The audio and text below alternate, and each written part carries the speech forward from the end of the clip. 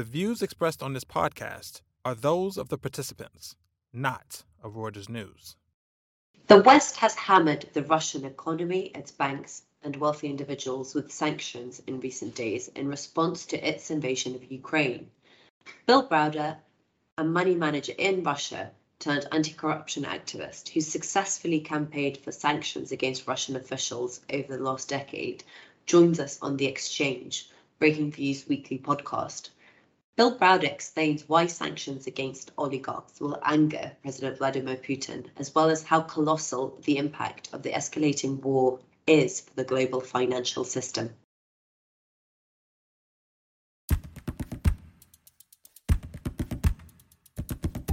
Hello and welcome to The Exchange, a weekly podcast from Reuters Breaking Views. The United States, European bloc and other world powers have hit Russia with an unprecedented barrage of sanctions during the last week in response to its invasion of Ukraine, which Russia calls a special operation. Restrictions have been far-reaching. For example, as of Tuesday afternoon, the United States had sanctioned Russia's central bank and its wealth funds, key financial buffers in insulating Russia from the global economy and cushioning it from sanctions. Both Europe and the United States have sanctioned President Vladimir Putin himself, although it was unclear how much money he actually held in the West. On Monday, the European Union also froze the assets of several Russian billionaires, including Mikhail Friedman and Alexei Mordashov, whom it considers close to Putin. Joining me now is Bill Browder, once a major money manager in Moscow, who then turned Kremlin critic and anti-corruption activist. Welcome, Bill. Thank you for joining us. Great to be here. I was wondering if we could just start with talking about how you have a really unique perspective on Western sanctions in this case, because you've actually spent more than a decade of your life trying to enact sanctions against various Russian officials. Could you tell us about that? So I was once the largest foreign investor in Russia. I had a fund called the Hermitage Fund. I started complaining about corruption at Gazprom and Sberbank and some of the other big Russian companies. And the authorities expelled me from the country, declared me a threat to national security, raided my offices, and ultimately arrested, tortured, and killed my lawyer, Sergei Magnitsky.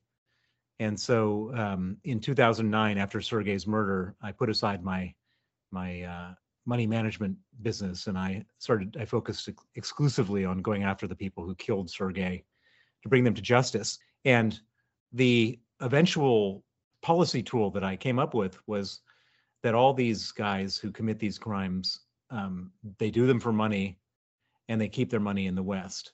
And so the idea that I came up with was that if we couldn't get justice in Russia, which we were never able to get, we should try to freeze their assets and ban their visas in the West. And that became known as the Magnitsky Act. And originally, I took this idea to Washington, and it was something that both Democrats and Republicans could agree on. And in 2012, the Magnitsky Act was passed with in the Senate 92-4, in the House of Representatives with 89%. And it became a federal law on December 14th, 2012. And that was when we got our first view of Putin and what he was like. And this is when he stopped the adoption of Russian children by American families, right? So it was quite a brutal response. He went out of his mind. I mean, and Putin is a guy who usually kind of keeps his emotions in check. You don't really know what he's thinking. He almost never names his enemies by name. But in this case, he just got so angry. And as you mentioned, his first response was to ban the adoption of Russian orphans by American families, and which sounds pretty bad on the surface, but if you actually look at it in detail, it's much more horrific than you can imagine. And the orphans that Americans were adopting were the sick ones. The Russians didn't put up the healthy orphans to foreigners for adoption. And so Americans would come and adopt these children with Down syndrome, spina bifida, fetal alcohol syndrome, HIV, and American families would take them back to America and nurse these children back to health, and many times they would have really good and productive lives. And if they stayed in Russia, the orphanages just couldn't take care of them, and so often these children would die. And so effectively what Putin did by banning the adoption was killing his own orphans as a protest against America passing the Magnitsky Act, which gives you some, early view into the kind of person that Putin is. He was ready to kill, defenseless orphans to make a political, point because he was so unhappy with these sanctions. And he also then decided to go after me and after the memory of Sergei Magnitsky. He put us both on trial. First time they ever tried a dead man in the history of Russia. I was on trial in absentia, and they found us both guilty. And so they couldn't do anything more to Sergei than they already did, but he sentenced me to 9 years in absentia in a Russian prison and have been chasing me all over the world now, trying to get me back to Russia to presumably kill me in a prison. Yeah, and part of the West's response to the Russian invasion of Ukraine in this case has also been going after Russia's richest people who are considered supportive of Putin. Either the Kremlin has helped them make their money, or they're helping the Kremlin in their own domestic and foreign policy aims. Do you think it's effective, especially at this stage? I mean, everything feels so extreme. Do you think Putin still really cares whether, Alexei Mordashov has had his assets frozen by the EU? Have we kind of moved beyond that?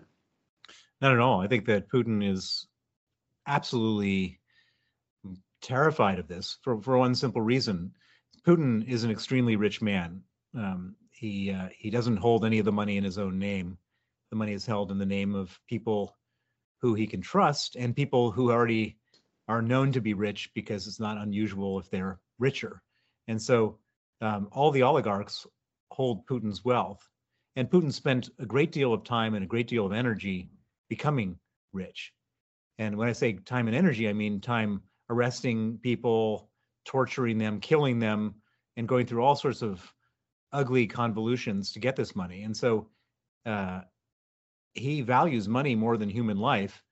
The money is being seized right now. And if there was one policy that really gets to the core of it, it's going after these oligarchs and their money. And I would venture to say that the reason he went so crazy in 2012 when the Magnitsky Act was passed was because this set up the template to do what we're doing right now. And he understood it.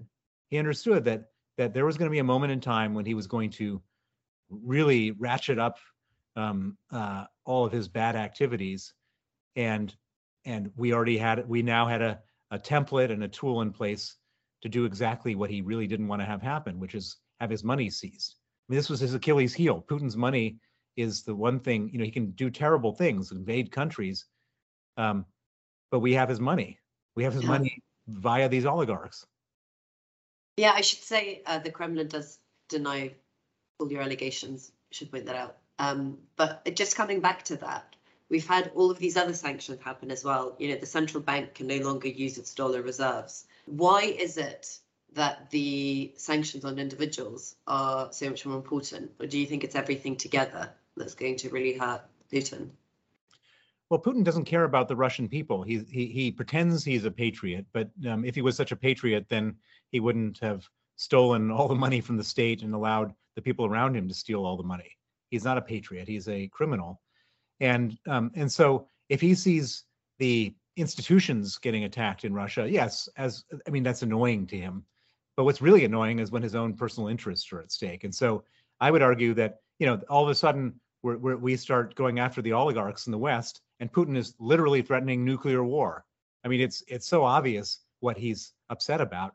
He's upset about his own narrow financial interests. And so, yes, all these other things are going to deplete Russia's resources. The central bank reserves are frozen. They can't use those to support the currency or bail out all the financial institutions that are going to fail because they've been sanctioned. The war is costing an enormous amount of money.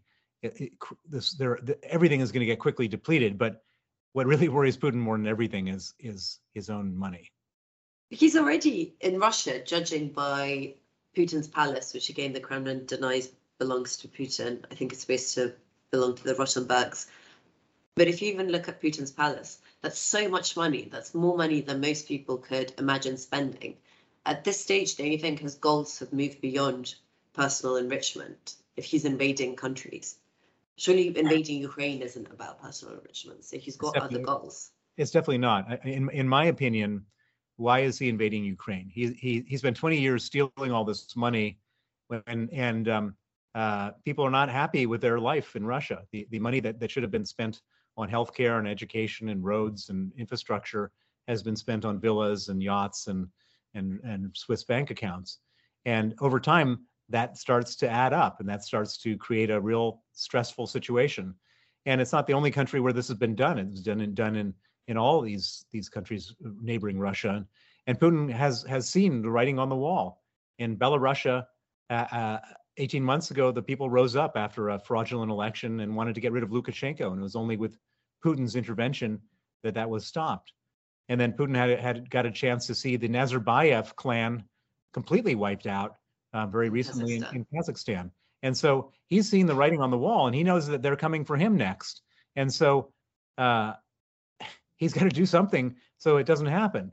And he's a very thoughtful, proactive man. And so he came up with this idea of starting a war. It comes straight out of the dictator's playbook. Start a war, and then they can't replace you. And so his approval rating is around 70%, and half, perhaps shockingly, if you're sitting in London, around 50% of Russians support the military operation, as it's known, in Ukraine in order to suppress NATO. That doesn't sound like people who are about to overthrow Putin like they tried to do in Belarus. Well, you probably could have gotten the same approval ratings of Lukashenko. I mean, who's going to give an honest assessment to a stranger in a country with a secret police about whether you support the president or not? I mean, it's just subjective. If your life is like worse and dramatically worse over time economically, you're not going to like the guy who's running the show. It's just simple as that. And as anyone who says that he's popular is it's just a fiction. If he's so popular, then why is he putting anybody who challenges him in jail? Why is he killing and arresting all of his opponents? It just doesn't ring true. It's not right, and it's not real. And I can tell you that the invasion of Ukraine is not about NATO. It's not about Ukraine. And again, he made up the whole fiction about Ukraine as a narrative to feed to the people. But I wouldn't believe a word he says in terms of that being his opinion. Yeah, it's very difficult to judge from here, though, because there's such a tight stranglehold on the media over there, especially if you don't read the opposition newspapers, that I think a shocking number of people believe the narrative, perhaps. Well, that may entirely be true, but also a shocking number of people watched Alexei Navalny's video about Putin's palace. I mean, it's impossible to know what people really think in Russia because nobody will tell you the truth because they're all scared. And if they're all scared, I mean, it doesn't make any sense that people love Putin, but the average, something like 60% of the average, or 60% of people between the ages of 25 and 40 want to leave the country. These statistics just don't match up with this, with the reality that, when you live in an authoritarian regime, you're probably going to want to go someplace else. Well, I guess the argument is always that people, pro-Putin people, give is how much worse things were in the 90s and the instability, and the social contract was, I will give you stability, and that's obviously completely gone out of the window. So I think and in fact, this is the most interesting thing. So that was the argument. So so Putin was always pointing back to the Yeltsin era and saying, look, there was hyperinflation, the ruble devaluation, stock market crashes, you couldn't get food, the foreign goods were not available, et cetera, et cetera. And we don't want to go back to that. And then Putin has deliberately brought everyone back to that. I mean, it just doesn't make sense. It's completely, his whole narrative of, I'm the source of stability that's going to hold everything together. And then he deliberately, unilaterally goes out and ruins it for everybody. None of this holds water. I think also the economic system that he's built that's based on state-owned, massive state-owned enterprises. It's a sort of state capitalism where they're very, very rich individuals, but in, technically speaking at least, Rosneft, Gazprom, Sberbank are more than 50% owned by the state. What do you think the future of that sort of economic system is? I'm not sure there's going to be any future for the Russian economic system at all under Putin's wartime leadership. The entire economic system is going to get strangled. I'm not even sure that Sberbank will be able to stay solvent if the central bank doesn't have the reserves to liquidate to support it. I don't know how they meet their liabilities. There's an entire existential change that's going to happen as a result of what's going on right now. It's remarkable. The dominoes are falling. Every minute there's another Western company that's pulling out, suspending operations, suspending trade. This situation is going to devastate the entire Russian economy as we know it, and devastate the people of Russia, including the thousands that were arrested for protesting against the war. I just wanted to go back to your experience of dealing with EU and US lawmakers, because it's been a really long time in the making, and there's been a whole series of malign Russian actions, which I should say the Kremlin denies, like the poisoning of Alexander Litvinenko in the UK, the famous Salisbury poisoning, of course, the annexation of Crimea. And I just wanted to ask you whether you think they've been too slow to act, and what your impression, and if that's the case, then why? What's the West's role been in helping fuel this system that Putin has built? Well, so you've listed off all sorts of atrocities, and I could probably carry on listing some more. And after each one, there was no consequence to Putin. There was, maybe a few diplomats were kicked out, or some minor sanctions were placed on, a bunch of generals in the Russian army, but not the economy wasn't touched and the oligarchs weren't touched. And so Putin kind of got used to this. And there's an expression in the investment world that past performance is not a predictor of future performance, but everybody sort of, so he predicted that the future performance of the West in response to invading Ukraine was going to be the same as the past performance, which was nothing. And so, we have kind of given him this green light, if you will, by being so, all these Western appeasers have been out there. And I've dealt with it in every day of my life for the last decade, where I was explaining the atrocities that Russia was committing, that Putin was committing, and begging and asking and cajoling and demanding for consequences, for sanctions on Putin and the people in his regime. And everybody just wanted, and I wouldn't say everybody, because I was eventually successful in a lot of places, but the common refrain almost always from the beginning was to say, we need to deal with Russia. We have important business with Russia. You're being too extreme. And they just wanted to carry on appeasing Putin, and by doing so, it gave him the confidence to do this terrible thing. And the trouble is that Putin is not a man who knows how to, he doesn't have a reverse gear. He can't back up and stop this. He can't withdraw. He's living in a prison yard, and in his prison yard, you have to be the meanest, toughest guy in the yard, otherwise they're going to come for you with a shank. And that's how he thinks. And so he can't show weakness. He can't back down.